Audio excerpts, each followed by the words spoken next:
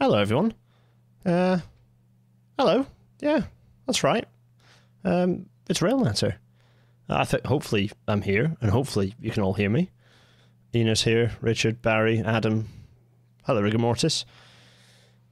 Let's do this thing. It's episode 206, California's Hydrogen Train Hell. Wait a minute, why is none of this working? There we go, that's right. I've got to click that button, then click this button over here. Also, just check that this is working, because this is important. Let's go for...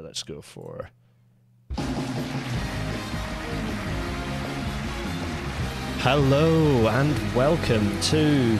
yeah, no, that's fine. Good. We need that sort of thing to happen because we need some things to join us. Right, so enough of my waffling. Hello, Hannah. Hello, Solace, Benyon. They're marvellous. There's lots of people joining us to say hello. Hello, Rob. Hello, dear friends. Friends, comrades, countrymen, etc., all that rubbish. Let's get on with this, shall we? First, let me get the Wacom out, because remember this? We used to look at travel trends. Well, the numbers have the DFT have finished what they believe is an update to the data, and so bearing in mind that we kind of reached this, the rail here in blue reached this sort of over 100% rolling average, reached the peak. Rolling averages are always lower than the spikes because you get rid of the spikes and the troughs. So we did reach, even with the rolling average, 28-day rolling average, we reached over the 100% mark in the old data set. Well, the new data set is here. I've tidied it up a bit and got rid of bikes because with the data set is no longer being updated. So we get rid of that. We're just looking at cars and taxis, bus services, non-TfL, and National Rail services. So National Rail services now in white to make it a bit clearer for us. And what can we see? Well, this is the whole thing. This is the 28-day rolling average. And we're now into kind of reaching into March 2024.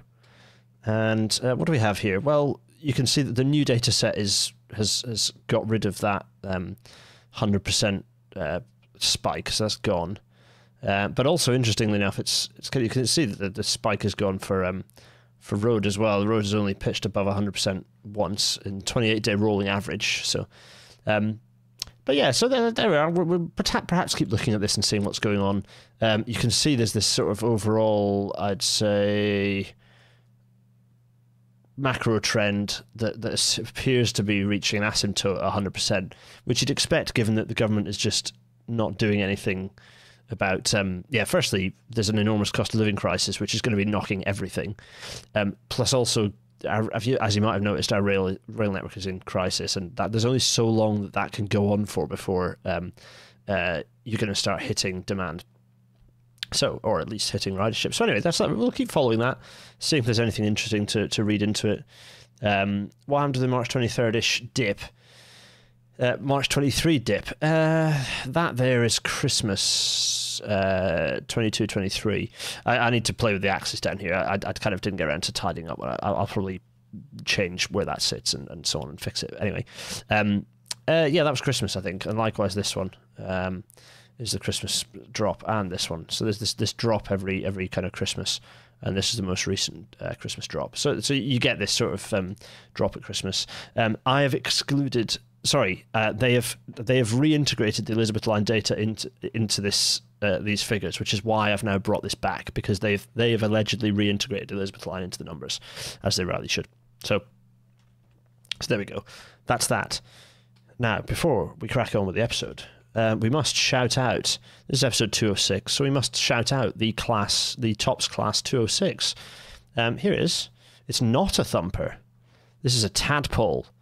Why is it a tadpole? Because it's a weird bodge of the old DMU thumper stock attached to an EMU driving trailer, which has obviously got this has got the Hastings body profile here, and this has got the more common Mark I body shape, and they just stitched them together and drove them around, and they politely called them tadpoles. I could think of other names they might have got and indeed possibly received, but also this photo is very vibesy. It's got a nice rail alphabet here, which is lovely. But also it's got this advert for Simmons Land Agents, which is Simmons Estate Agents on Wote Street in Basingstoke. There we go. And some very nice reballasting that's gone on here as well, as opposed to the platform track, which is in a bit of a mess. Anyway, I digress. Very nice vibesy picture. There you can see this BR Blue, rather fetching looking. What's interesting about these is these are in BR Blue grey, whereas I presume the although you can't tell, maybe the driving trailer, the driving trailer is also in BR Blue grey. You can't tell because it's a bit further back, but also possibly it's in just the Suburban full blue. Hard to tell. Anyway, yes, it's a DEMU. There we go. So, without further ado, well, there we go. What can I say? I've audio described as best I can. That's a remark. You often get people saying that things look grim back in the 70s and 80s, but actually this looks quite pleasant, quite smart, quite well looked after. Lovely. If a little sleepy. On with the show, everyone. Welcome to tonight's Rail Natter.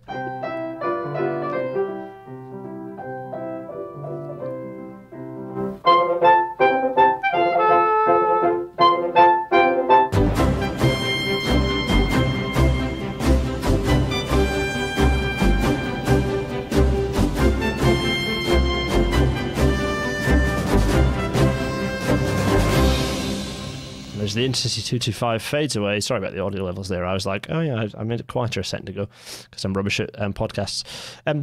Let's get going. It's news time. Actually, before the news, I need to briefly go big face. Hello, it's me. Oh, is that really the framing? I suppose it is. Yeah, I'm just not very close to the camera. Hello, everyone. Shout out to Matthew Mertland and Richard Seville, who, after last week's episode, very kindly sent me their book, Sea-Link and Beyond, the definitive history of Sea-Link. I haven't read through it yet, although I flipped through it and there's some very lovely pictures in it. But I'm very interested. They pick up some of the freight stuff, so I'm very interested to see if we can trace the freight story to see what happened. There's loads of really nice, very, very fetching book, lots of lovely pictures and lots of detailed history. Go in and have a look at that. I'd be interested to see how it compares to my ad hoc history. But thank you very much indeed to Matthew and Richard for sending that through. Very kind. It's nice when people send me free stuff because I'm Scottish and free stuff is cool. No, everyone likes free stuff. No, I'm here. Look, I'm attached. People are saying they thought they hadn't seen my face in ages. Very British Railway aesthetic. Yes, it is. Right, so as I drink some water out of a stolen pint glass, let us get back to the news. I'm going to put my miniature face in the top corner because it is a news app. Hello. There we are. Roscoe Racket. This is standard fare for Rail Natter. You're all familiar with this sort of thing. But it's been, it's increasingly entering the mainstream. Here's Gwyn Topham of The Guardian pointing out the fact that train leasing companies, the Roscoes, have seen their profits treble in a year with more than £400 million paid in dividends in 2022-23. It's funny, isn't it? 22-23, a year when we're saying, oh, the railway, hemorrhaging money, and yet £410 million of money went to shareholders of organisations, companies that simply do not need to exist. They are middlemen, rent-seeking middlemen organisations who own the trains. There is no point. I had someone on the Twitter saying, why if it's a free market, if there was other companies can come in and challenge that. It's not. The rolling stock market is not a free market. Like any high value market, it isn't a free market. I don't think there's any real free market out there, but this is certainly not a free market. You cannot send trains anywhere willy-nilly at the drop of a hat. You have to do driver training. You have to gauge clear the trains. The trains actually have to be right for the purpose of where they're going. They have to be the right traction motors. They have to, they have to be the right power for the location they're going. They have to, and so on and so on and so on and so on. You cannot just pick them up and put them anywhere else. They also have to be pinned into complex contracts, hugely complicated contracts as part of the TOC arrangement. So the idea that it's a free market is just nonsense. So that these trains do not just end up anywhere on the network. They go specifically where they've been tasked to go. The Roscoes have no function, no purpose, and all the functions that the Roscoes do have, like maybe some technological innovations here and there. Porterbrook do some really interesting innovations and bits and pieces. Angel, some as well. I think Porterbrook are probably ahead of the charge on that front. Could just be done by the train operating companies or by a British Rail type organisation. It's not like the Roscoes are doing that uniquely off their own back. They're earning 410 million quid in dividends. They're paying 410 million quid in dividends alongside a lot of additional profit as well, by the way, because the shareholder dividends is not the end of the story in terms of profit. There's a reason their money gets squirreled away to low tax and no tax havens and made obfuscation is made to happen on those numbers. Anyway, so you can pick up the finance if you want to. Here we are, Rail Industry Finance. The Office of Rail and Road published, this is where the stories come from. They published their April 22 to March 23, so 22-23 financial year 2022 data. Going into those finances, lots of interesting stuff in there to pick out. Perhaps we'll go through it in an episode maybe if people are interested. But within that there's this interesting extract which is 2.3, 2.30, 2.31 and 2.32, which I might just read verbatim actually from that document, from the ORR document. Total net profit margins for Roscoe has increased by 27.3 percentage points to 42% in the latest year. Compared with 3 years ago, net profit margins grew by 31%. This may be attributable to improved cost controls brought on by the mounting supply chain pressure. Interesting. So, major increase in profit margins. Remember when people talk about inflation and say that it's to do with wages and investment? No, inflation is at the moment entirely because of profiteering. The next point, compared with 5 years ago, total income for Roscoe has decreased by 28%, total costs decreased by 50%, and total net profit increased by 26%. Wait a minute. So the income for Roscoe has decreased, but their profit margins increased. Interesting. Okay. Roscoe has paid 410 million in dividends to shareholders in comparison to the previous year. This is up by 300 million. When compared with 5 years ago, total dividend payments are up 110%. So profits might be down, but dividend payments are up. Modern finance nonsense, 2010s, 2020s era finance nonsense of the kind that Greensill will be proud of, I'm sure. All sorts of nasties going on in there. The idea that they're making 42% profit on rolling stock is criminal. I mean, absolutely. It's just absolutely bonkers. And that's why they're not being touched, because they make a lot of people a lot of money. The people who run these companies earn more than the people who are more than the board, more than Andrew Haynes, more than HS2's chair. They are very, very rich, multi-million pound salary type people here. And the consequence is, as a friend of the show, Gary here, getting angry about useless train arrangements on the Great Western. 7-year-old 125 mile an hour bi-mode express EMU running on a local commuter route, Bristol to Gloucester, with no electrification and speed less than 100 miles an hour. Meanwhile, the train to and from London is another 5-car one just like that, and thus is rammed solid with people. Yeah, hopeless. If Gary, who is kind of trying to get on with life and trying to think positively, if Gary's getting peeved by this stuff, then it must be incredibly aggravating. So Roscoe's doing the best they can to make the railways awful. Devo Max, yes. Let's talk about the mayoral devolution stuff.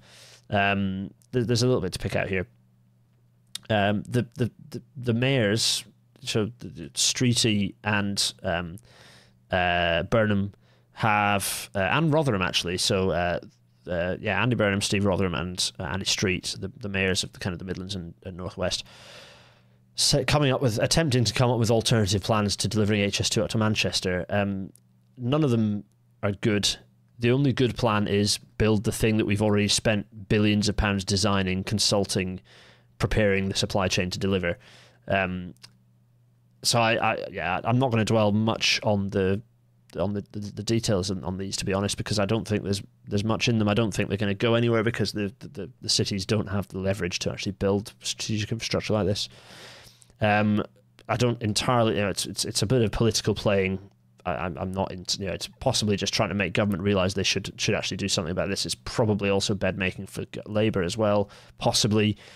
But as we'll see in a minute, perhaps not on that front. And the other thing Burnham has come out and said is that devolving power to over stations to Greater Manchester would see accessibility improve sooner. I do agree with that. I think that not least because I think that as much as possible, urban networks should be devolved to the city regions, as you all know. What is a bit weird is this quote, I'm not so sure, is Burnham saying there's an old railway culture that thinks the railway is more important than anything else. I mean, possibly, but I'm not sure quite. That's an easy thing to say, but it doesn't really seem to mean anything. So if there's some land near a station, often the station owner's default approach would be, well, we might need that in 50 years. So you can't release that for housing. It's really frustrating. I wish that was true. Again, this is the sort of thing that if you have a spatial plan, you don't have to worry about that sort of thing. So in a way, devolving it to Manchester, he's not wrong that it would be better used in that sense, because if you've devolved the infrastructure, then Manchester can decide what they're going to do in the long-term future with their asset. They can think strategically. It's why it's best to have separate urban, suburban networks owned by the city and separate to the National Railway network. We'll struggle to extricate Manchester's network in that way, as for reasons previously discussed. But I'm always wary of selling. The irony is, of course, Network Rail has been forced to sell off a lot of very useful land.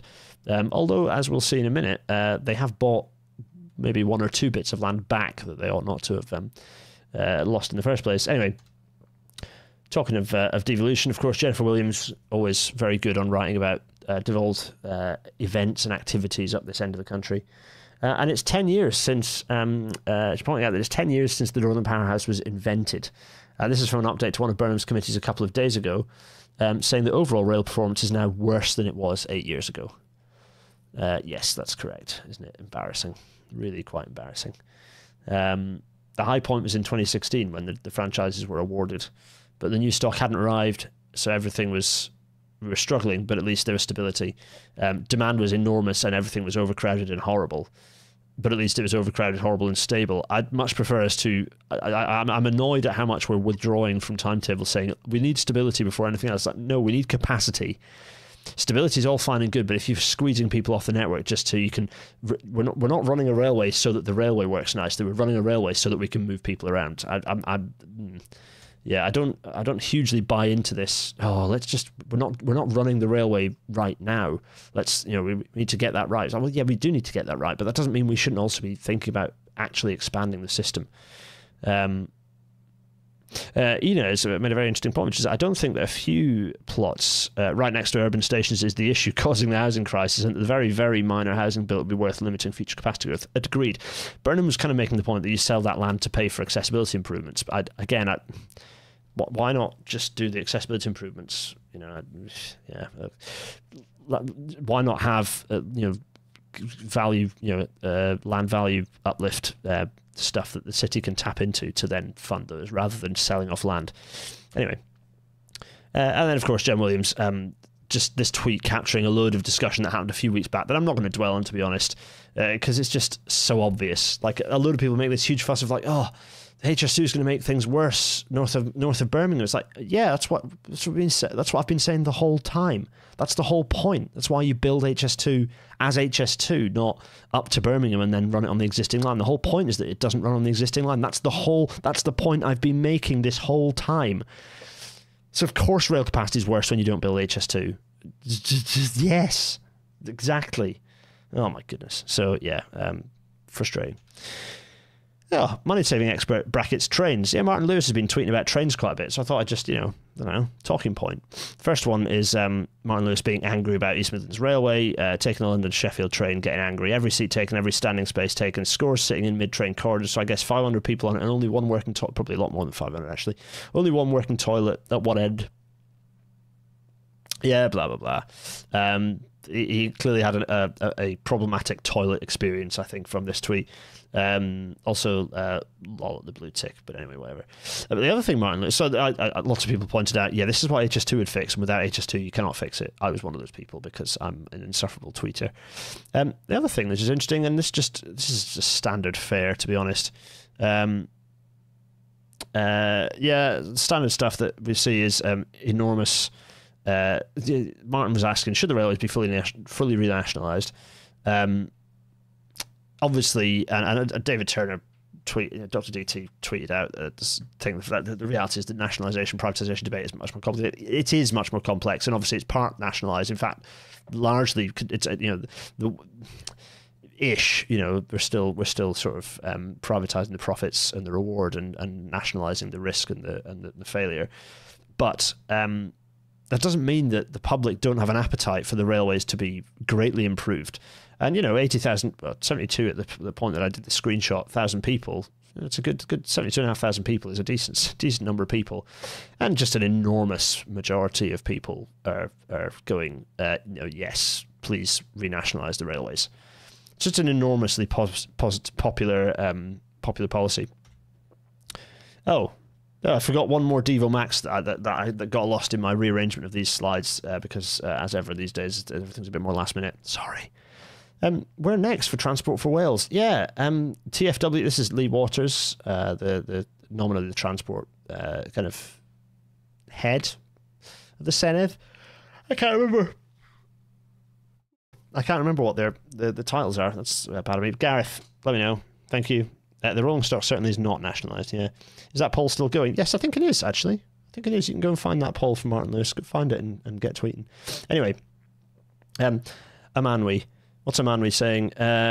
He's saying TFW version 1 was about procuring, designing and delivering a better railway. Okay, very nice. TFW version 2 is about joining up all forms of public transport and designing them to be the easiest way to make most journeys. Yes. Wales is continuing to be further ahead than the rest of the UK on this stuff. So at some point I want to dig into this. Let's have a proper think about it. I don't know if this is just, at the moment it's just a speech, but if there's anything more firm coming out, Gareth, you might have, Gareth in the chat might well have spotted if there's been any official documentation accompanying it. I'll have a look. If so, we're long overdue a Wales episode anyway. Deputy Minister for Climate Change. Yes, but covering the transport brief. I believe Lee Waters is also covering the transport brief. Anyway. Oh, no, is he not? But, well, his policies overlap with transport because he does a lot of transport stuff. Anyway. Whoa. This is very much a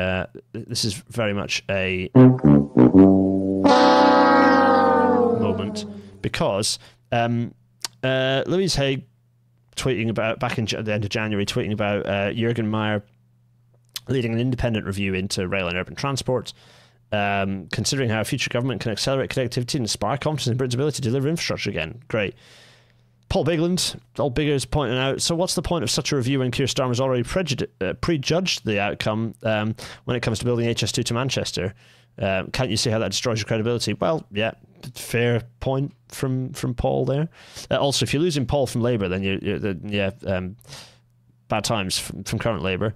Jürgen Meyer's response, however, is the what-oh, because this is I have a lot of time for Jürgen, but this response is bad. The wording of Keir Starmer's statement was that we can't bring back HS2 as it was originally conceived. What? Why not? No land. So my response to that was, why can't we? No land has been sold off. It's unlikely there'll be any impediment to progressing HS2 as envisaged pre-IRP following the next general election. Why not, Jürgen? Why can't we bring HS2 back as it was originally conceived? What's changed? Has the demand changed? No. Have the costs changed? Actually, no, they haven't in the last 2 or 3 years. So Jürgen is saying, sadly, that does seem to be the case. Oh, but my understanding is that creating higher capacity through, this is where it gets worse, folks, through other more cost-effective and innovative means is not ruled out. I'm blinking into the camera. Ooh. What other means? This is just standard anti-HS2 shit. This is the standard stuff that I've been dealing with from anti-HS2 people for years. There are better alternatives. Signalling can do the job that HS2 can. No, it can't. It cannot do that. Oh, you can get more fast trains on the existing network. No, you can't. Do you know how much money's been spent currently on TRU per mile, including the whole length of the route? So that's dividing by a lot of kilometres. It's £120 million per mile. That's how much. That's the same as HS2. That's how more, in fact. That's how much this stuff costs. That's how much on-network work costs. Have we forgotten how badly West Coast route modernisation went? Have we forgotten how West Coast route modernisation is what Jürgen is describing here, and it was an enormous and almighty shit show? Ugh. Anyway, oh yeah. Also, yeah. Don't laugh too much at Jurgen's blue tick. I'm not writing off Jurgen's review yet. We'll put it on Railnatter, and maybe we'll even get Jurgen on to talk about it. But this does not fill me with confidence. In fact, this is bad. This is very bad.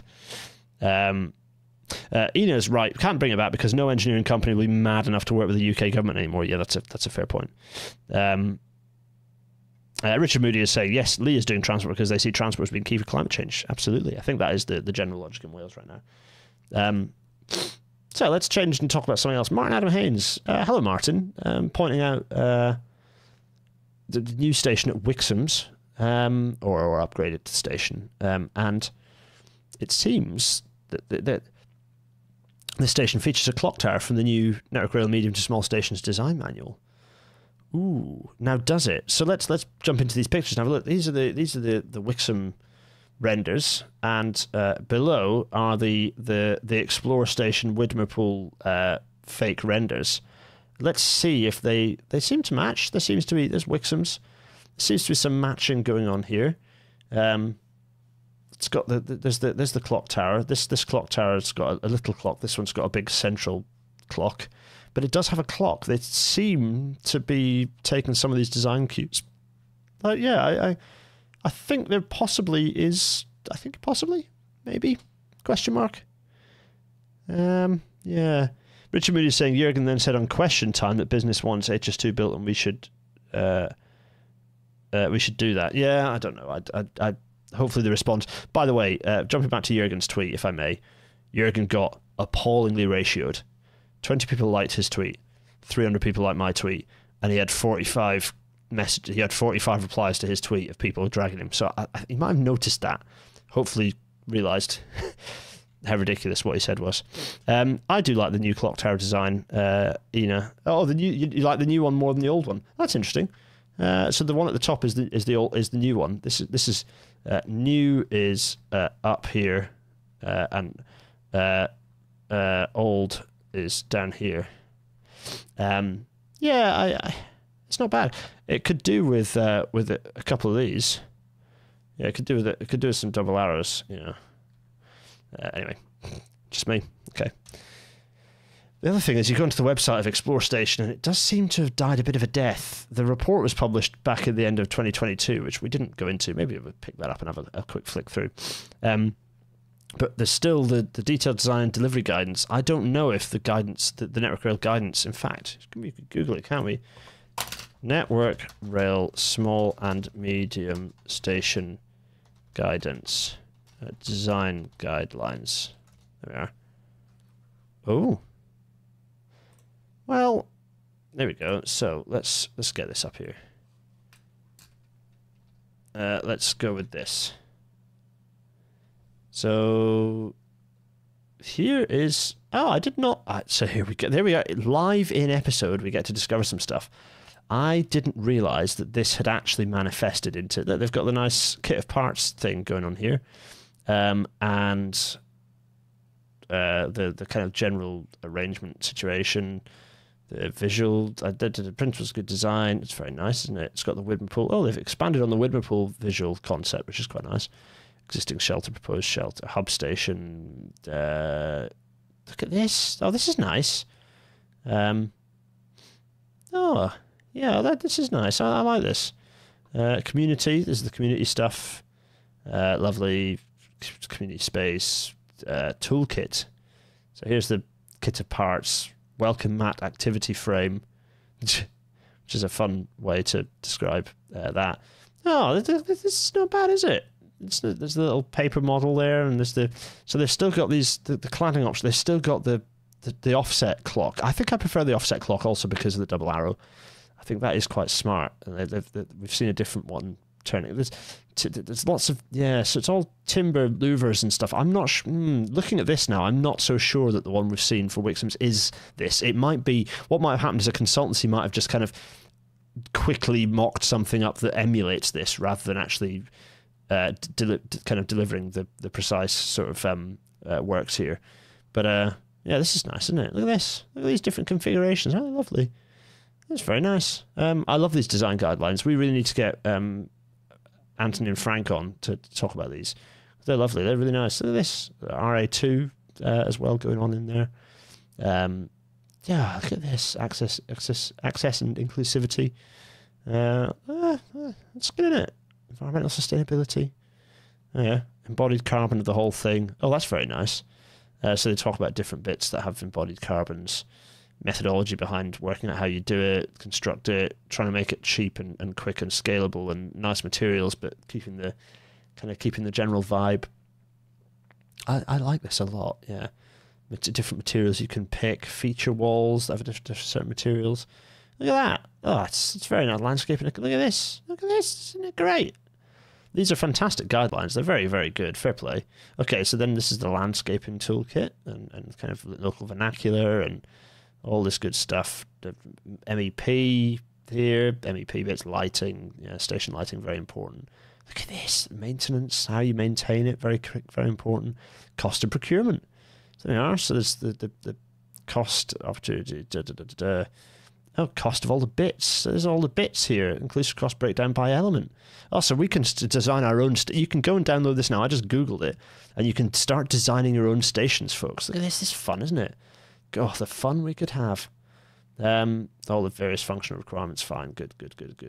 Base configurations overview again. And oh, look, this is a bit more detail about what the stations could look like. The most simple form. Look, category F. Simple, super simple station. These are just a bunch of appendices. Fine, lovely. Buff theme, red theme. Oh, planting. Look at that, lovely planting. Marvelous. Various landscape scenarios. Scenario. Fine. Fine image credits. There's lots of 7N Architect outputs. Marvelous. There's Frank and Anthony at the top there. Who else is in here? Working group. Any familiar faces? No, none I recognise. Actually, I don't know Caroline on there. And yeah, okay, cool. Nice. There you go. Design guideline 2. I love the network related design guidelines. I think they're great. Anyway, right, having Googled that, I lost all your comments. Let's see. Crayon episode. Yeah, that's it. What is this document? So that is the Network Rail, what was it? Network Rail Small and Medium Station Design Guidelines. You can Google it, you can download it yourself. A little bit of hostile bench architecture snuck in. You can't give the homeless people anything good. Obviously, that's sarcasm, folks, just in case you needed that clear. And that you can probably get a very clean drop of that. Anyway, Paris says SUV off, SUV off. That's the joke, folks. It's a visual joke in the Chiron. Or do they, brackets question mark, because this is a bit cheeky. Parisians have voted to increase parking rates for SUVs in the French capital. No. Parisians have voted to increase parking rates for SUVs for people who don't live in Paris. So if you're a Parisian and you have an SUV, your parking has stayed the same. However, it's still some minor progress. The progress is incremental, so it's a bit cheeky, but it's still, we're starting to see some action to curb, an acknowledgement that large cars are dumb and stupid, and we need to get rid of them. So that's minor progress, not quite as with all the French transport stuff we've announced, including like caps on domestic flights related to high-speed rail and stuff like that. There's always a bit of a caveat in the law, but at least the fact that it exists and things can happen. But also, SUVs suck. You're exactly right, Hannah. Spot on. Privatization rabbit ears good. This is a tweet from Alan Smith, who's one of the FT's graphics and data viz people. Sometimes you make a chart that surprises yourself.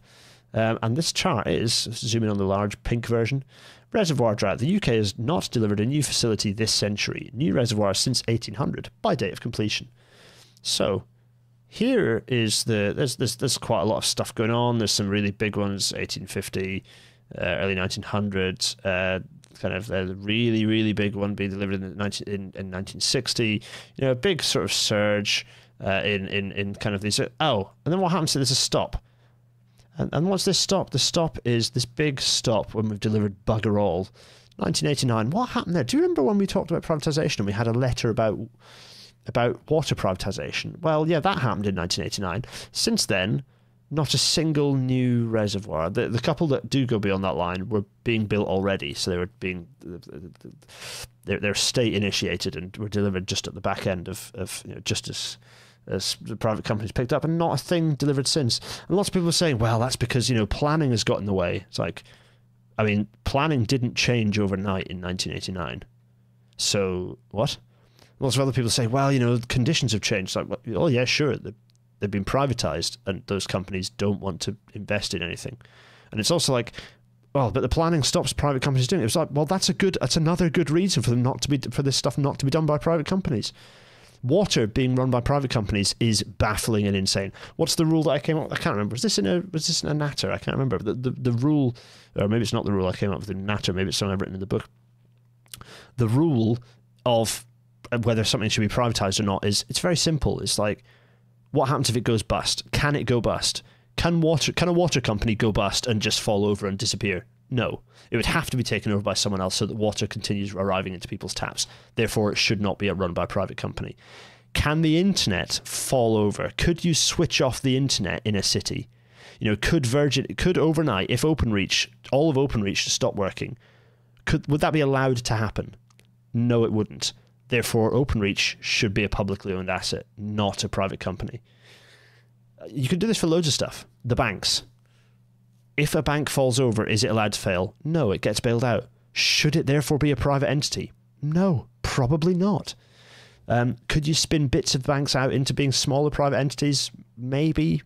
Probably, if you spun it to a thing that's small enough to fail, it's probably not much use to anyone anyway. So, there's my thoughts. Privatization, very simple rule. If it can fall over, a company that makes, I don't know, these glasses. Or, I tell you what, my favourite shower gel provider, Original Source. If Original Source fell over as a company and went bust, would they be allowed to go bust? Yes. They would be gone. There'd be no more Original Source shower gel, and I'd probably end up getting the cheap Sainsbury's version instead. Therefore, that's a company that can be private. That's fine. The company that makes Tony's Chocolonely. Tony's Chocolonely went bust. Is that allowed to happen? Yes. The company that makes Tony's Chocolonely, which is a shifty Swiss company that is much more dubious than its branding would make you think, it can go bust, and that would be fine. Would not be a problem. The company that makes these scissors, which is Maped, could they go bust? Yes. Another company, you'd have to buy scissors from another company. That's, that. Can the Ordnance Survey go bust? Borderline. It's an interesting use case. Probably not, because a lot of government stuff relies on Ordnance Survey. Therefore, should it be a state company, or should it be state-owned, or should it be public? A private company. Yeah. And on, and on. This connects, reach the point of the Galaxy Brain moment, which is, can Google go bust? No, they can't. Google could not go bust. Too much stuff relies on it. Therefore, it should not be a private company. You've realised it. This connect, spot on. And Richard Fraser standing up and singing the Internationale, absolutely. Would I nationalise sausages? Jamie Potts asks. I'm trying to think what food providers couldn't go bust. Would I let Wall's sausages go bust? No, I think you're right. I would have to nationalise sausages. You're right. Absolutely. Anyway, there we go. So, let's talk about Wortley Curve briefly. Andy Karras, by that logic, WhatsApp can never be allowed to go bust because the government seems to run on it. But the thing is, WhatsApp probably can't go bust because a lot of government services actually use WhatsApp. So WhatsApp probably should be a public entity, or at least should be gobbled. Indeed. I like the rule of if its absence kills people, it shouldn't be sold for profit. I think that reduces the Venn diagram, that reduces the circle a little bit. Nationalized Excel. Yeah, Microsoft. Yeah, very much Excel. Again, yeah. Could you run another service? Yeah, there we go. Anyway.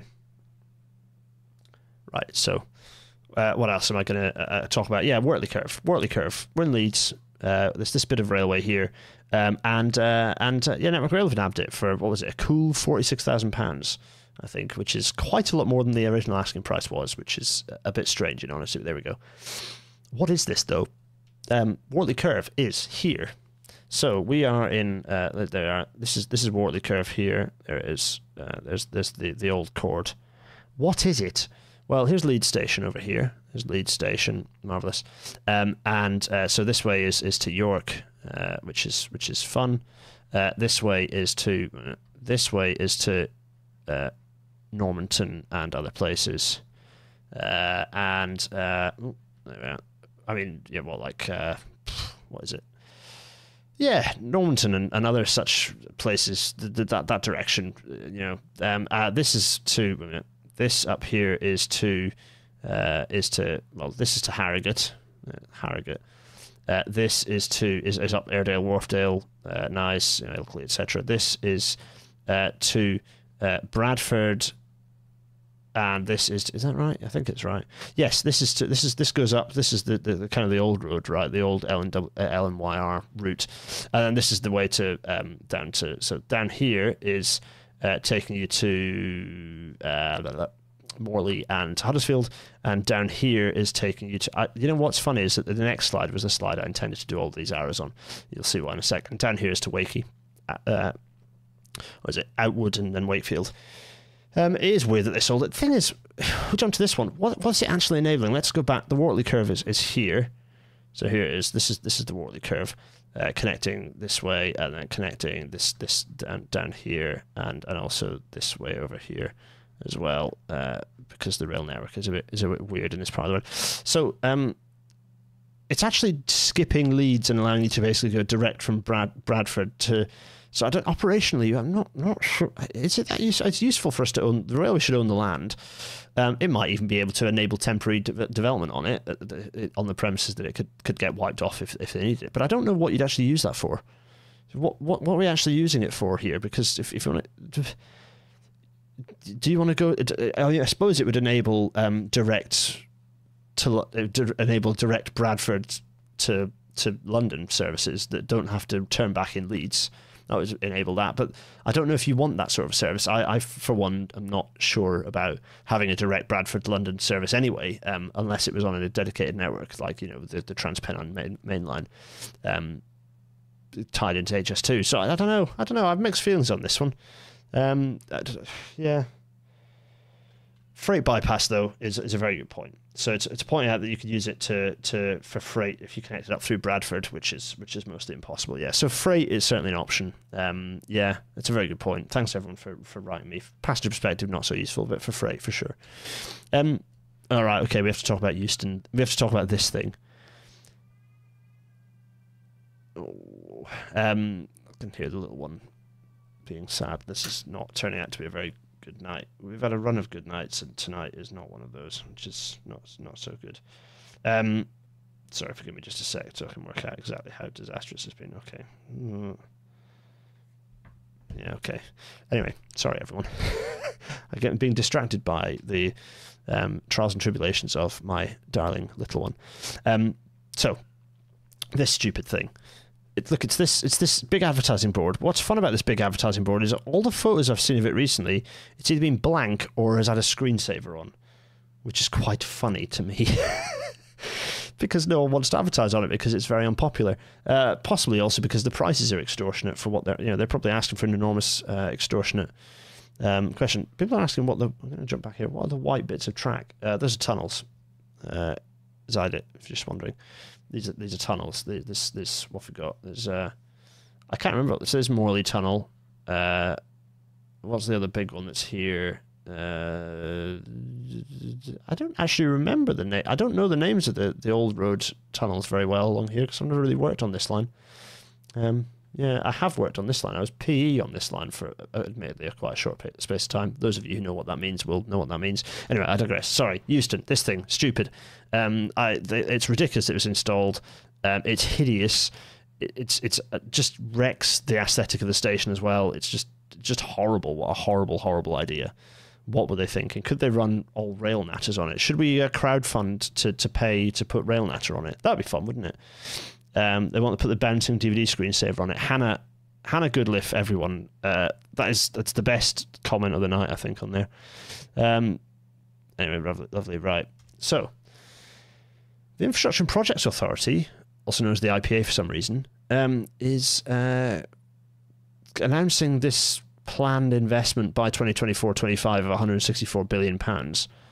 700 to 775 billion of planned and projected investment expected over the next 10 years. what is this investment? To find out, you have to put all your details into a website. There is no just a publicly accessible, easy to access map. So big boo, shout out to that. Katie Fenn, there's one thing I like about the Houston ad board, and that's my single most popular tweet of all time.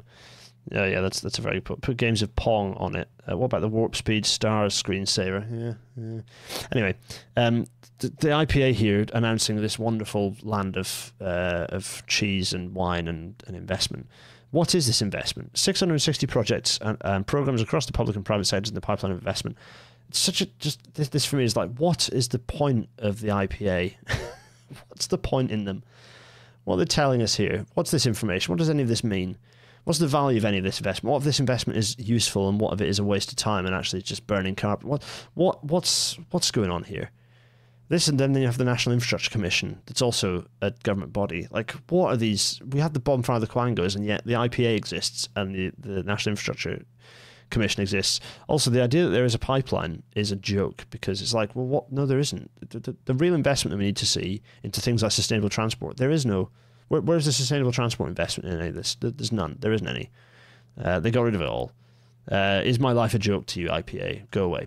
Anyway, talking of which, this new report has come out, and it says all the stuff that we know the answer to already. This BCG report, this kind of think tanky type consultancy, is the Centre for Growth report benchmarking UK infrastructure delivery against peers. Just another report going, the UK is bad at stuff, and what can we learn? So co-authored among the authors is Raoul Ruparel here. It's on a little thread breaking it down, and also there's this kind of an there's an article here that maybe we go through in a future episode. I'm not sure how much it says that is particularly informative is the thing. So there's the thread there that we could potentially go through. There's a few points that Andy Bruce from Reuters pointed out. The UK is the worst for cost overruns versus peers. Rail construction unit cost is twice as high as the global average. UK road projects cost double that of France. Pre-construction phase is slowest in the UK. We take a long time to get to the point where we're building things. Yeah, that's all true. But how much of that is actually instructive? That's the thing. So this is kind of what the project, what's reckoned by this report. Ill-defined projects from government, vision, budget, and time. Good recipe for faff cost. Yes, I agree with that. The annoying one that bothers me, which is generically just waving your arms around and saying a planning system. Like, okay, but what about it? The procurement system gives illusion of risk reduction, but really it's a costly buck-passing game. Yeah, well, that kind of matches what we've talked about with contractor structure, fragmented construction industry. Oh, we've talked about that before. Interesting. No strategic objectives. Oh, we have talked about that. So some of this is interesting because it's a report saying some of the stuff I've been saying for a while. Yes. So this is an interesting one. BCG says addressing these problems is an urgent priority to the UK. It's to have any hope of reviving economic growth in the long run. Will the UK do this? No, it won't. Anyway, let's jump to another news article. Which we can't because Japan Today did this weird thing. Did they do this with all their articles? Because there's a very interesting article pointing out all the problems that Chuo Shinkansen is currently having. And then I went into the article again to get the screenshot, and the article has expired, is no longer available. Any related articles and user comments are shown below. So I can't tell you what was happening exactly. What? Why? Why have they got rid of an article? What kind of weird journalism is this? Does anyone know why Japan Today do this? Is this just a standard thing they do?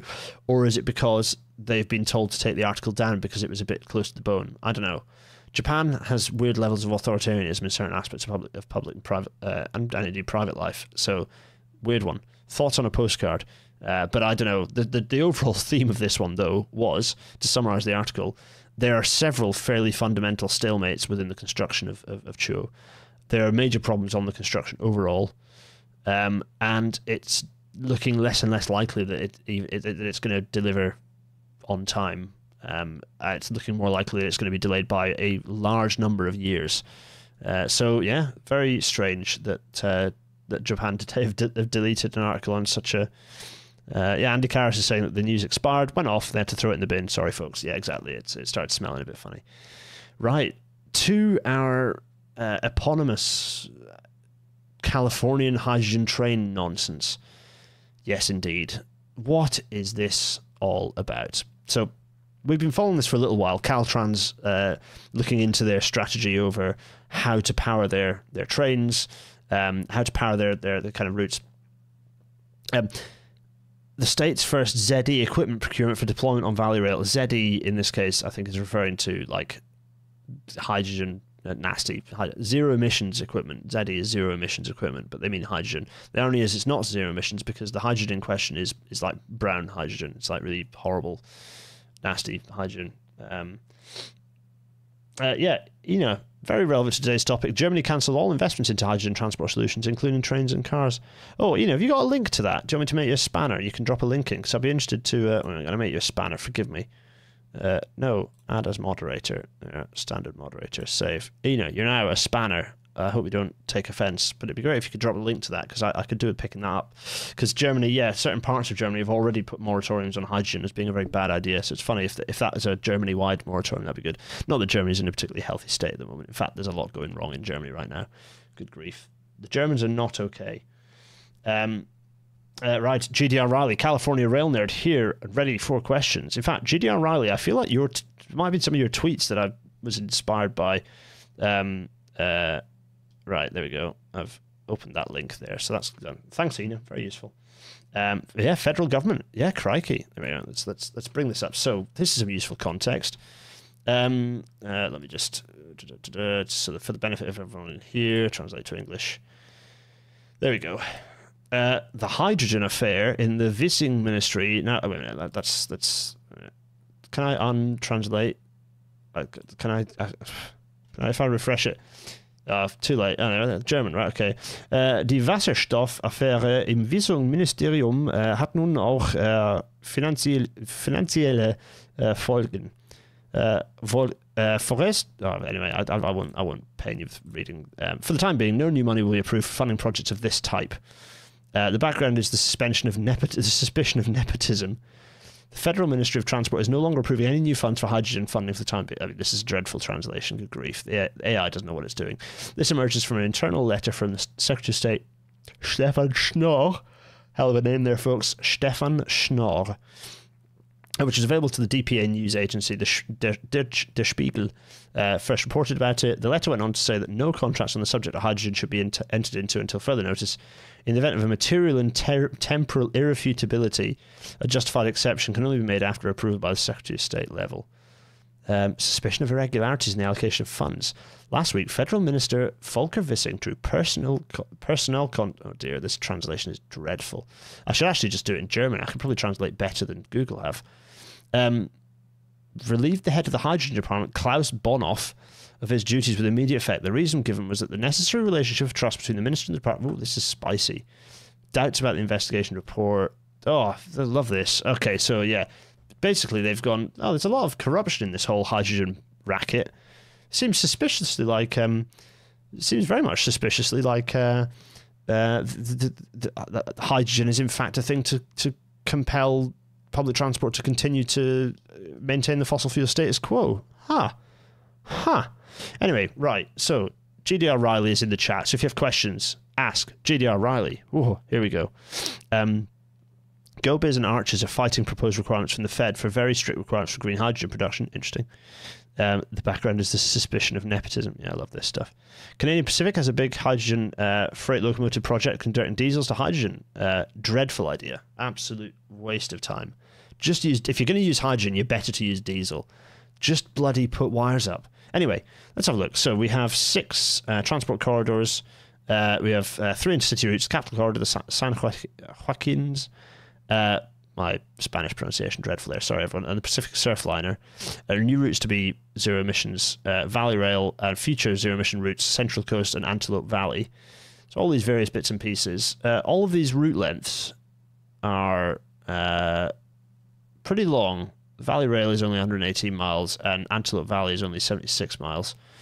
So there's lots of stuff about stations and fine. You can see here, options. They're saying, I don't know what this is just options thing. They're saying, we're going to procure flirts and also we're going to look at hydrogen fuel cell locomotives. It's like, oh God. Okay. And then there's this middle slide that we're going to pick out in a bit more detail. And then there's a little puff slide. This is from a bunch of slides that I think were like Freedom of Information Act, like Freedom of Information request, or at least possibly screenshotted by an insider. And it's like, okay, yeah, the Flirt is a good train, but the hydrogen fuel cell thing, like, okay, they can swap that out and put pantograph in the top, and fine, the Flirt's a good train. But hydrogen is not a good solution for this stuff. Just put up wires.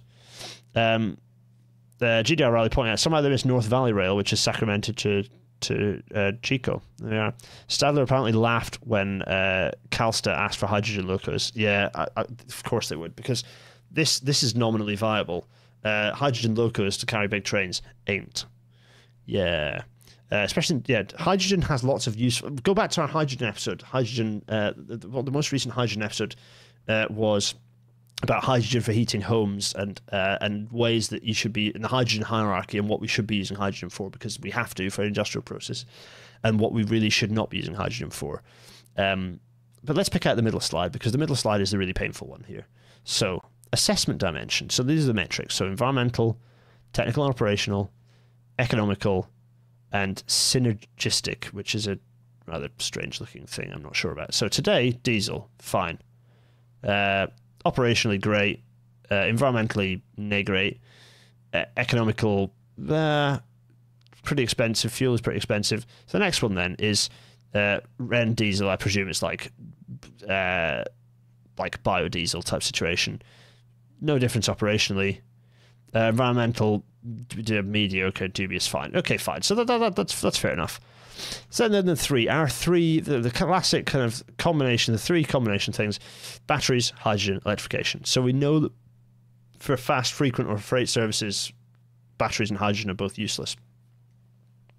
Not according to this. So, in terms of greenness, batteries good apparently, electrification good apparently, but hydrogen is excellent somehow. They've put a 1 against this to say, please note that hydrogen as a solution for the in-city fleet is not intended to serve as a general recommendation. Okay. That's not the asterisk I would be putting here. My asterisk that I'd be putting here is, electrification requires a capital outlay. It requires a carbon outlay. But the carbon outlay is absolutely minuscule compared to the outlay, A, of sourcing this hydrogen, but also B, of running a train with much less capacity, therefore much less people or things being moved around, in this case far fewer people, because you're hauling a load of hydrogen around. So this is I don't see where they've come. GDR Riley, what are your thoughts? Yeah, this is just painful. It's not FYI, it was public. It is public on the NECG website. Thanks, GDR Riley, very, very useful. Yeah, the Class 1 freight railroads own the route right of way, and they make the rules, absolutely. They oppose catenary because it involves making something.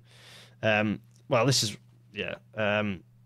California does own some infrastructure, and it's looking to own more. Yeah, well, that would be nice, wouldn't it, GDR Riley? It would help the situation. But even then, California seems to not care. The idea that you're putting electrification is not the most environmental option here, because it's the highest capacity, therefore you're driving the most modal shift. You create the most capacity, you create the most potential to take people out of their cars. They are right that electrification is by far the best operational option.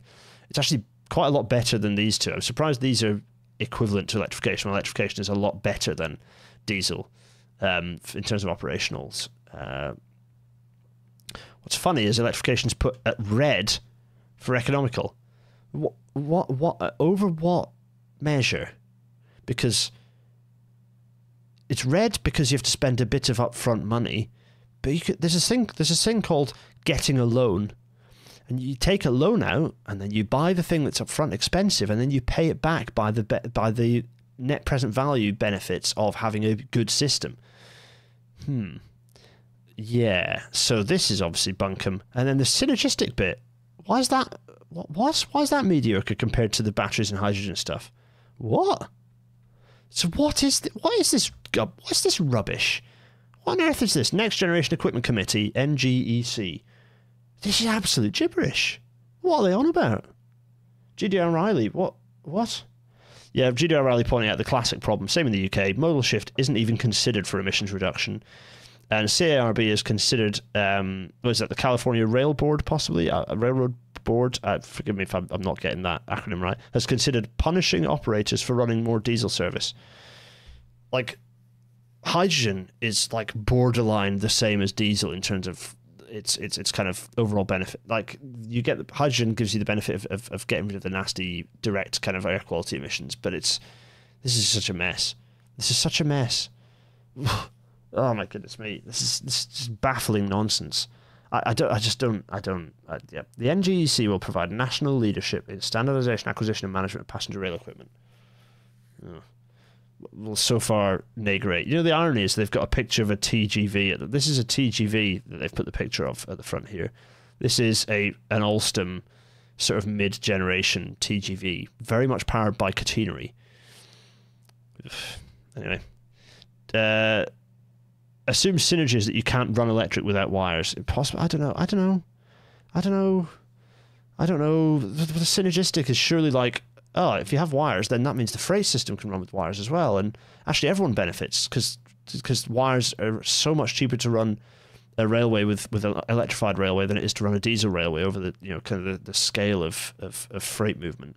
Not to mention that coming if the class 1's electrified, given the gradients coming over down into over the Rockies and down to the coast, some of those freight trains could like basically they'd probably generate enough electricity to, depending on whether they're taking empties or fulls down the hill, they could probably generate enough electricity to send a train going up the other side.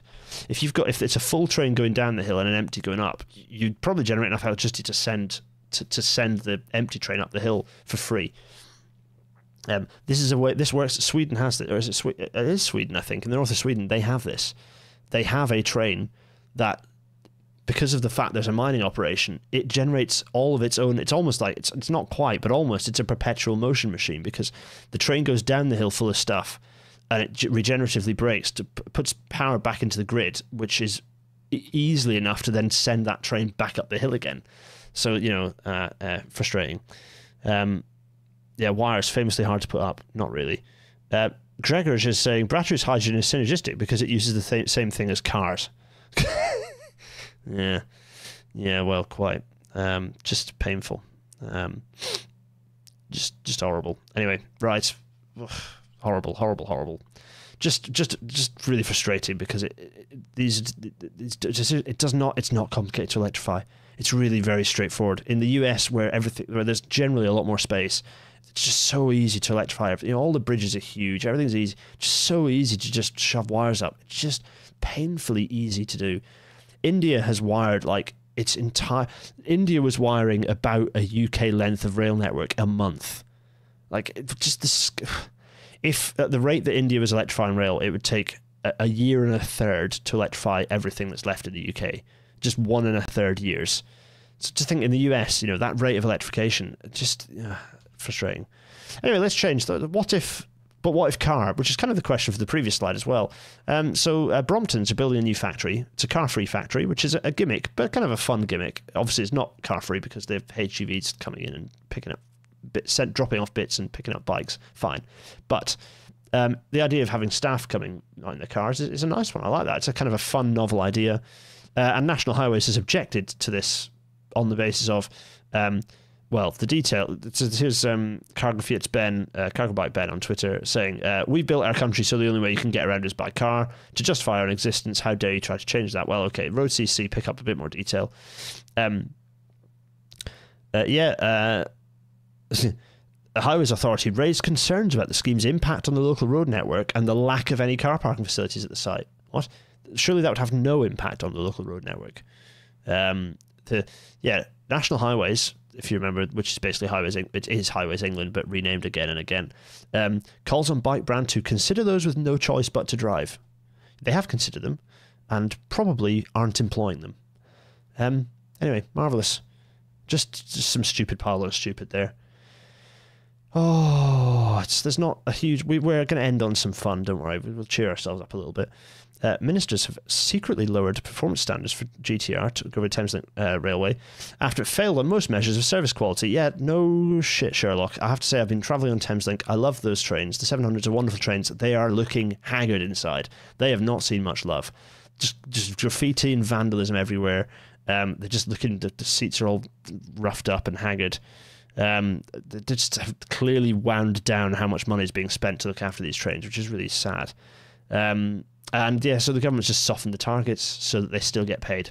As ever, it's like, no, surely those targets are hold and the company doesn't get paid the dividends, right? Govia don't get there. No, Govia they're just going to change it. The government's just going to change the target so they can pay Govia anyway. Get rid of private companies out of this loop. They are serving no function whatsoever. They're just literally bleeding dividends out of the system for no reason. It might not even be that much money relatively, but that's not the point. The point is that small amount of money could be employing a few extra people in the system. The creeping dial of dismalness is how I describe this particular story. Let's talk about something fun. Sadiq Khan has overseen the renaming of the 6 London Overground lines. This is great. They're getting a new colour. It's the same because I kind of like the orange, but also, they've been renamed. We're having the Liberty line, the Lioness line, the Mildmay line, the Suffragette line, the Weaver line, the Windrush line, which I think is great. They've all got a different colour, which I have to say, I think all the multiple colours are starting to get chaotic. I don't know what the hell's going on. This means that if we go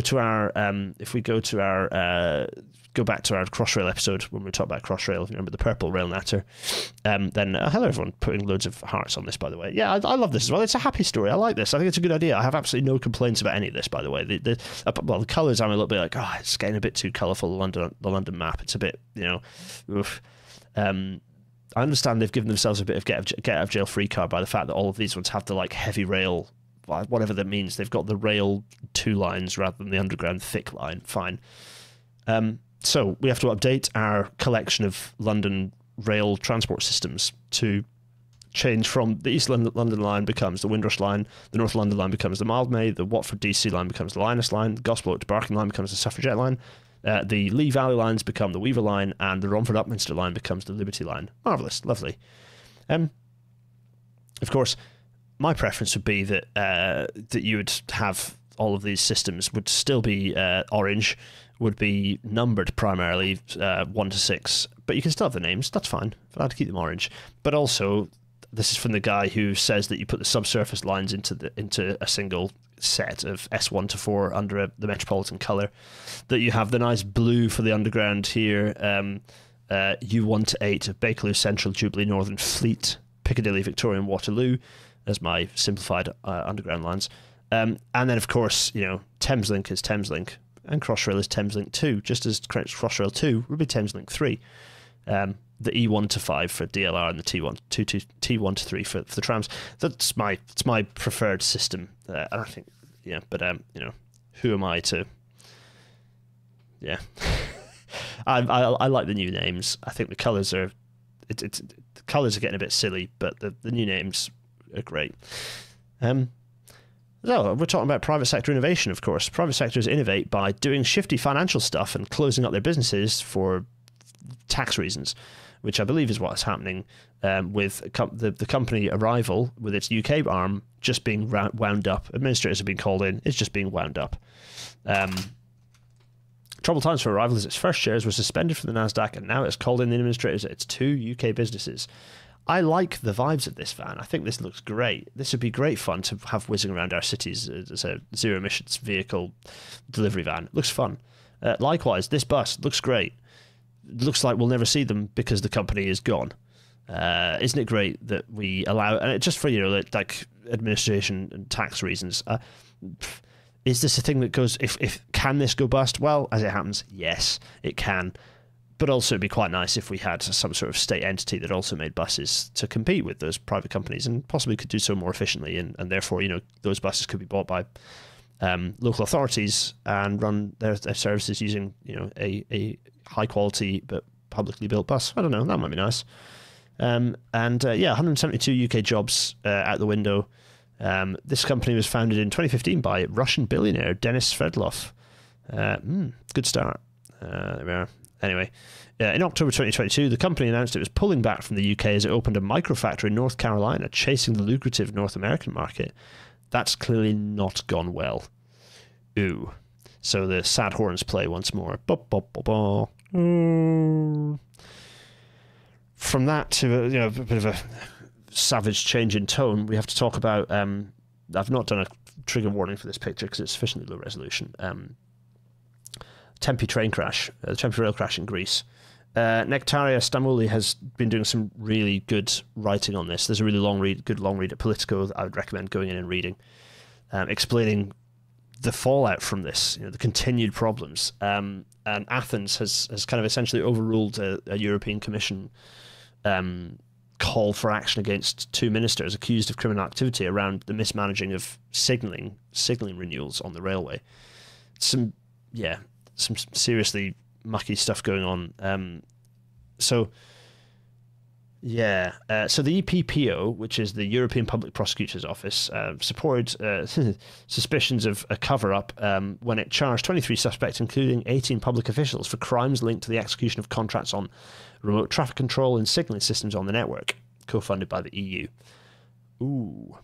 So, bearing in mind the signalling system was responsible, or I haven't read a report on the crash yet, but it's very likely a signalling system was responsible for it. There was lots of reports of the fact the signalling system, the driver reported problems already, and the signalling system had been like overwritten, written off, switched off, blah blah blah.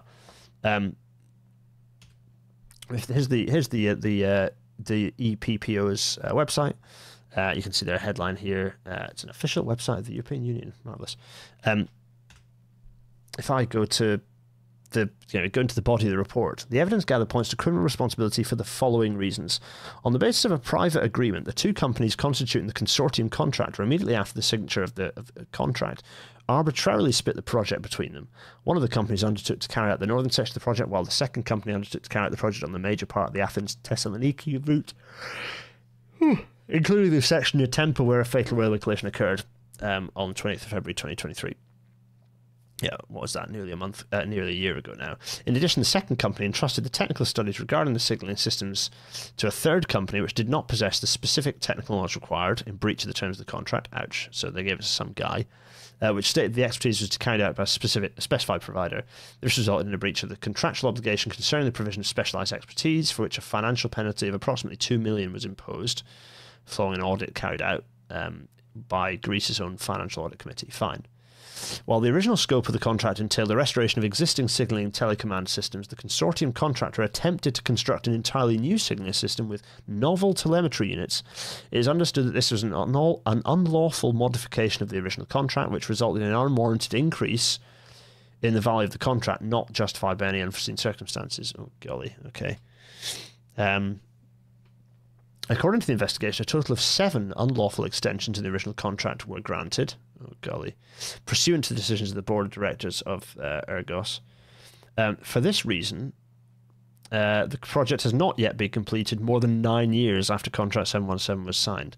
So they're just like going, can we deliver this bit? And you pay us for this bit? Or can you deliver this bit and you pay us for this bit? They've expanded well beyond the scope of the project. It's alleged that employees of this organisation, the management organisation, management of the project, intentionally declared incomplete and false information to the managing authority regarding the existence of facts critical to the distribution of the funds and the approval of the extensions. As a result, the requests were approved by the managing authority, which paid the funds to the beneficiary, which subsequently paid the consortium contractor. Yikes. Furthermore, it's alleged that officials of the managing authority responsible for overseeing the use of the funds acted in breach of the principles of prudent asset management. It's understood that despite the fact that the information conveyed by employees of this management organisation was patently inaccurate or false, public officials of the management authority approved. You get the picture, folks. This isn't good. Really not very good at all. So, yeah, pretty painful situation in Greece. And I don't know what the way out of it is, really, because Greece has overwritten, this technical point is that Greece has overwritten have overridden it because of a quirk in the law that means only state officials, only ministers can charge ministers. So, oh dear. Let's talk about something happy. Leavenmouth progress. Because Leven is getting its station. In fact, the station is looking pretty close to completion. What's happening is they've got the signalling up and running, the tracks have been approved, so they can run trains on the Leven link now. So yeah, Network Rail has commissioned the signalling system on the £116 Levenmouth rail link. There we are. That'll go onto my spreadsheet of projects for not very much length and quite a lot of money, meaning trains can use the line. Signalling successfully tested, brought into use, which means that drivers can develop their route knowledge. They can do testing. They can do platform checking and all sorts of good stuff. It's fab. It's good stuff. Leven link running. Happy days. Very, very pleased to see this progressing. In again, less happy international news is related to the Well, There's a Problem podcast that I was on quite a number of weeks. The podcast that kills you instantly. Translated from Spanish here, the immediate unconditional release of the railroad workers who, in their demand for answers, carried out protest action is demanded. Ah, yes, that's right. So rail workers who've been pointing out all the problems, a bit like some of the ones we pointed out in the episode, that episode of Well, There's a Problem, have been protesting, and the Navy has presumably just gobbled them up and made them disappear, which is not good. Unconditional capture of unconditional. They need to be released, but basically they've all been detained for no good reason. Yeah, not good news. In the midst of this is a bloody HST, of course. Just like a bad smell will not go away.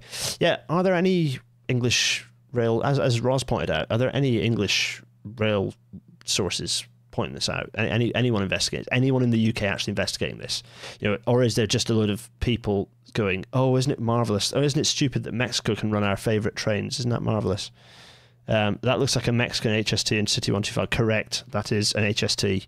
It is indeed a Mexican HST. They have painted an HST. The rusting fiberglass remains of an HST. Frightening. With an enormous Buckeye coupler at the front. It's a strange situation. Anyway, no, as far as I can tell, absolutely no reporting on this in the railway press. I don't know. Has Rail picked it up? Has Modern Railways picked it up? No. Lol, LMAO. Yes, the Basildon Canvey Southend Echo here pointing out the results of an investigation, a report that points out Thurrock Council has repeated this scheme, claiming it's of little benefit to the borough and has raised concerns over the loss of Greenbelt. But a report has pointed out that the Lower Thames crossing will only relieve congestion for 5 years. Yeah, because that's how induced demand works. Brief improvement, and then you induce a load of extra traffic in and it all gets clogged up again. Absolutely useless waste of money. This is just, if you're going to do a link, make it a rail link. This is... Yeah, it's funny. This is just standard road stuff. It's standard road stuff, and it just the roads continue getting built. No one cares. Just hopeless. Right. The current on this one is nope. Dale Vince here with also a paid blue tick. Lol. We don't need overhead lines of powered rails. This is Dale Vince, who is the head of Ecotricity. We don't need overhead lines of powered rails? ? And my annotation, by the way, and the incredible cost of electrification in the conventional sense, we just need trains that pull their own batteries. Great to see it start happening. Oh, man. I wish people who don't know things would stop having opinions, at least public ones. So this is related to the GWR kind of fast charge battery technology. There's more to tell about this story, and there's value in it, and obviously this is coming off the back of the Viva Rail collapse, and GWR kind of picked it up. But the Dale could not be more wrong. Good grief. And then I've got a load of battery bros coming in and saying, no, this is great. Batteries. Like, where do you think the material for these batteries is coming from? The whole point of electric railway is that you don't need all this extra complicated crap. You just have the wires. You run the train. The train AC electric locos are simple and easy. They work. They're good. Ugh. Anyway. Danger. Yeah, why danger? So Sam Jennings on Twitter, flowergirl_London. Flowergirl_Lon on Twitter. Beware the next consultation reforms and the people around this table plotting to get rid of staff and turn up and go. Yeah, we're continuing. We have not won the battle on station staff and ticket offices yet. Here's Hugh Merriman spending time with the Rail Delivery Group, of which we need to pay attention to, because the Rail Delivery Group are clearly continuing to try and have an involvement in the railways. Pay attention to Jacqueline Starr. Why? Just pay attention to Jacqueline. Also, here's David Brown as well. RDG, useless organisation, shouldn't exist. But here's who men are meeting them, giving them the time of day, discussing their ongoing collaboration to reform and modernise the railway. That means break unions. And also the ticket office nonsense. And how we can work together to deliver for passengers and industry alike. Okay, well, we'll bear that in mind. But one of the key things they're doing is continuing to attempt to erode turn up and go facilities for disabled people on the railways. They're just making accessibility worse. So sound very good to follow on that, pay close attention. And the last bit of news, is GBR dead? Because the rail reform bill, the draft one, has landed for us to look at, which is exactly what we're going to be doing next week, of course. We can't avoid it. We're doing it next week. Let's see what the hell is going on with this thing. What we can do is me actually look at this, the link that came with this sort of thing, and actually have a look at it. What's going on here? What are we going to read? So this is first impression. You're going to experience it from me, and then we're going to wrap the episode up because it's gone a bit long. Sorry, everyone. Minister set out blueprint for future of the railways through draft rail reform bill. Draft bill sets out blueprint for bringing track and train together under a new Great British Railways. Okay. Leveraging private sector innovation to benefit customers. Okay. Leveraging private sector innovation to benefit customers. Yeah, no, that's not a thing. That we've had 30 years of that not working. So here we are. Draft rail reform bill. These are the bullet points. So the key things they think are important for us to understand as part of this bill. Number one, the bill has been published. The draft bill has been published. Key part of future railways. Okay, fine. Second bullet point. New proposals will leverage private sector innovation to deliver a better service overseen by Great British Railways. Why they mention private sector innovation again? It's like if they keep saying it, it'll become real.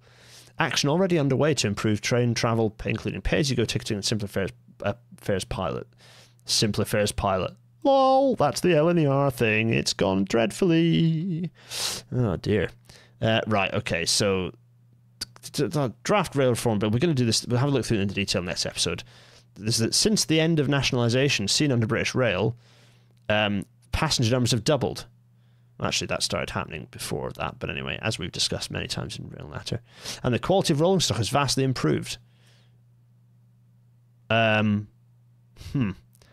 counterfactual of British Rail continuing its programme of rolling stock renewals suggests to me that the situation is no different. And we've actually spent so much more on procuring the trains the way we have that we've definitely got fewer trains now than if we'd bought them a normal way. So it'd be interesting to explore that counterfactual. To meet the demands of a modern economy and society, we need our railways to be more responsive and more efficient. No, we don't. We need it to be bigger. You don't want a railway to be responsive. You want it to be reliable. You don't want it to be more efficient. You want it to be bigger. You want it to be higher capacity. These are not things. More responsive. No one wants their railway to be more responsive. They want it to just be there. They don't want a responsive railway. They want a reliable railway. They want to turn up and get on a train. Responsive is not a word I would use to describe railways. So, more adaptive to technology. Okay, and innovation. Well, I mean, the railway does innovate in lots of ways, but what do they mean by this? What exactly do they mean by this? And to fully embrace the private sector and its benefits. Oh, right, I see. The reason that the privatisation hasn't worked so far is because we've not done it hard enough. Ah, I see. Ah, yeah, okay, yeah. So, as you can see, we're not off to a good start. We'll dig into this properly next week, but yeah, I'm not going to dwell on that. It's not starting well, folks, is it? Let's just tease to next week's episode. Oh my goodness me. So, I don't know. What do you think, folks? What do you think? Lots of lovely chat in here, of course, because before we talk about the Discord chat, we're going to get rid of my face and say, yeah, I'll chuck questions in, by the way. Gareth is saying, when will you accept that we're all here for it to run late? You don't have to apologise to us. Well, indeed. Right, so what else? Wish the bill would ditch the GBR name. Yeah, it's awful, isn't it? Just call it British Rail. Just call it British Rail. Anyway, right, that's enough of that. All good podcasting platforms. Please do drop. You don't have to pay for this. You don't have to support me on Patreon. It's your money. And there's less of it around these days in terms of private people because The disadvantage of there being less public debt is that there's a lot more private debt. So that's fine. But what you can do is, for free, if you listen to this in podcasting format, drop a little review, say some stuff. It's always nice. I like that. Makes me feel very happy. Also bumps up the algorithm, whatever that means. The usual plugs, patreon.com/Gareth Dennis for £1 a month. £1 a month, you can become a Patreon supporter. It's super cheap. Also, if you're a maniac and very kind, you know who I'm talking about, those of you watching right now, you can give me more than that. And I'm incredibly grateful for those people that do. You know who you are. I'm looking at you right now in the chat. GarethDennis.co.uk/merch for the merchandise. Keep buying that. Keep buying the... I still have not... This is bad of me. I need to collect the money that's been spent on the LGBTQ plus pride tea. Also, I need to improve it because I've thought of some new fun ideas. All of that will go to York LGBT Forum. PayPal.me/Gareth Dennis for loose change and abuse, and GarethDennis.co.uk/Discord for the chat continuing into the distant future. Yes. So, what about next week? Well, next week, you heard it first. As of today or yesterday's news, was it today or was it yesterday? I can't exactly remember. But Great British Railways. What is episode 207? What is to become of Great British Railways? Let's find out. Let's read the bill. We've got a Union flag as the background to this episode. That'll be a laugh. Anyway, right. So, let's go big face, everyone. What else is going on? Yeah, just lots of tech bro brain, technology innovation, hydrogen and batteries. Yeah, it's just all bad news, isn't it? We're going to have a read through the draft. It's going to be interesting. There's also like a set of notes that have come with it. So there's all sorts of fun stuff. Yeah, Ina is absolutely right. Idea for a simpler fares pilot: do a €49 ticket for the UK railway system and deal with capacity issues by investing in electrification. Indeed, and the rest as well. It might be good getting some podcasts going about the issues in Germany sometime. It sounds like quite the mess generally. Future UK railway now, but UK having higher fares. Oh, there's so much fun stuff I've got to... once the book is out, there's some seriously fun stuff that I'll be able to pick out in you for episodes. So there's some interesting research I did in there that I can't wait to talk more about. Please do a Lego episode sometime. A Lego episode? Oh, the Lego flag. Yeah, that was just a PowerPoint filter to make the background a bit more interesting than just a regular ass 3D render of a flag. Right. Anyway, everyone, it's 21:28. Far too late. I've got to phone a friend, and I will see you all next week. Everyone, cheerio, cheerio.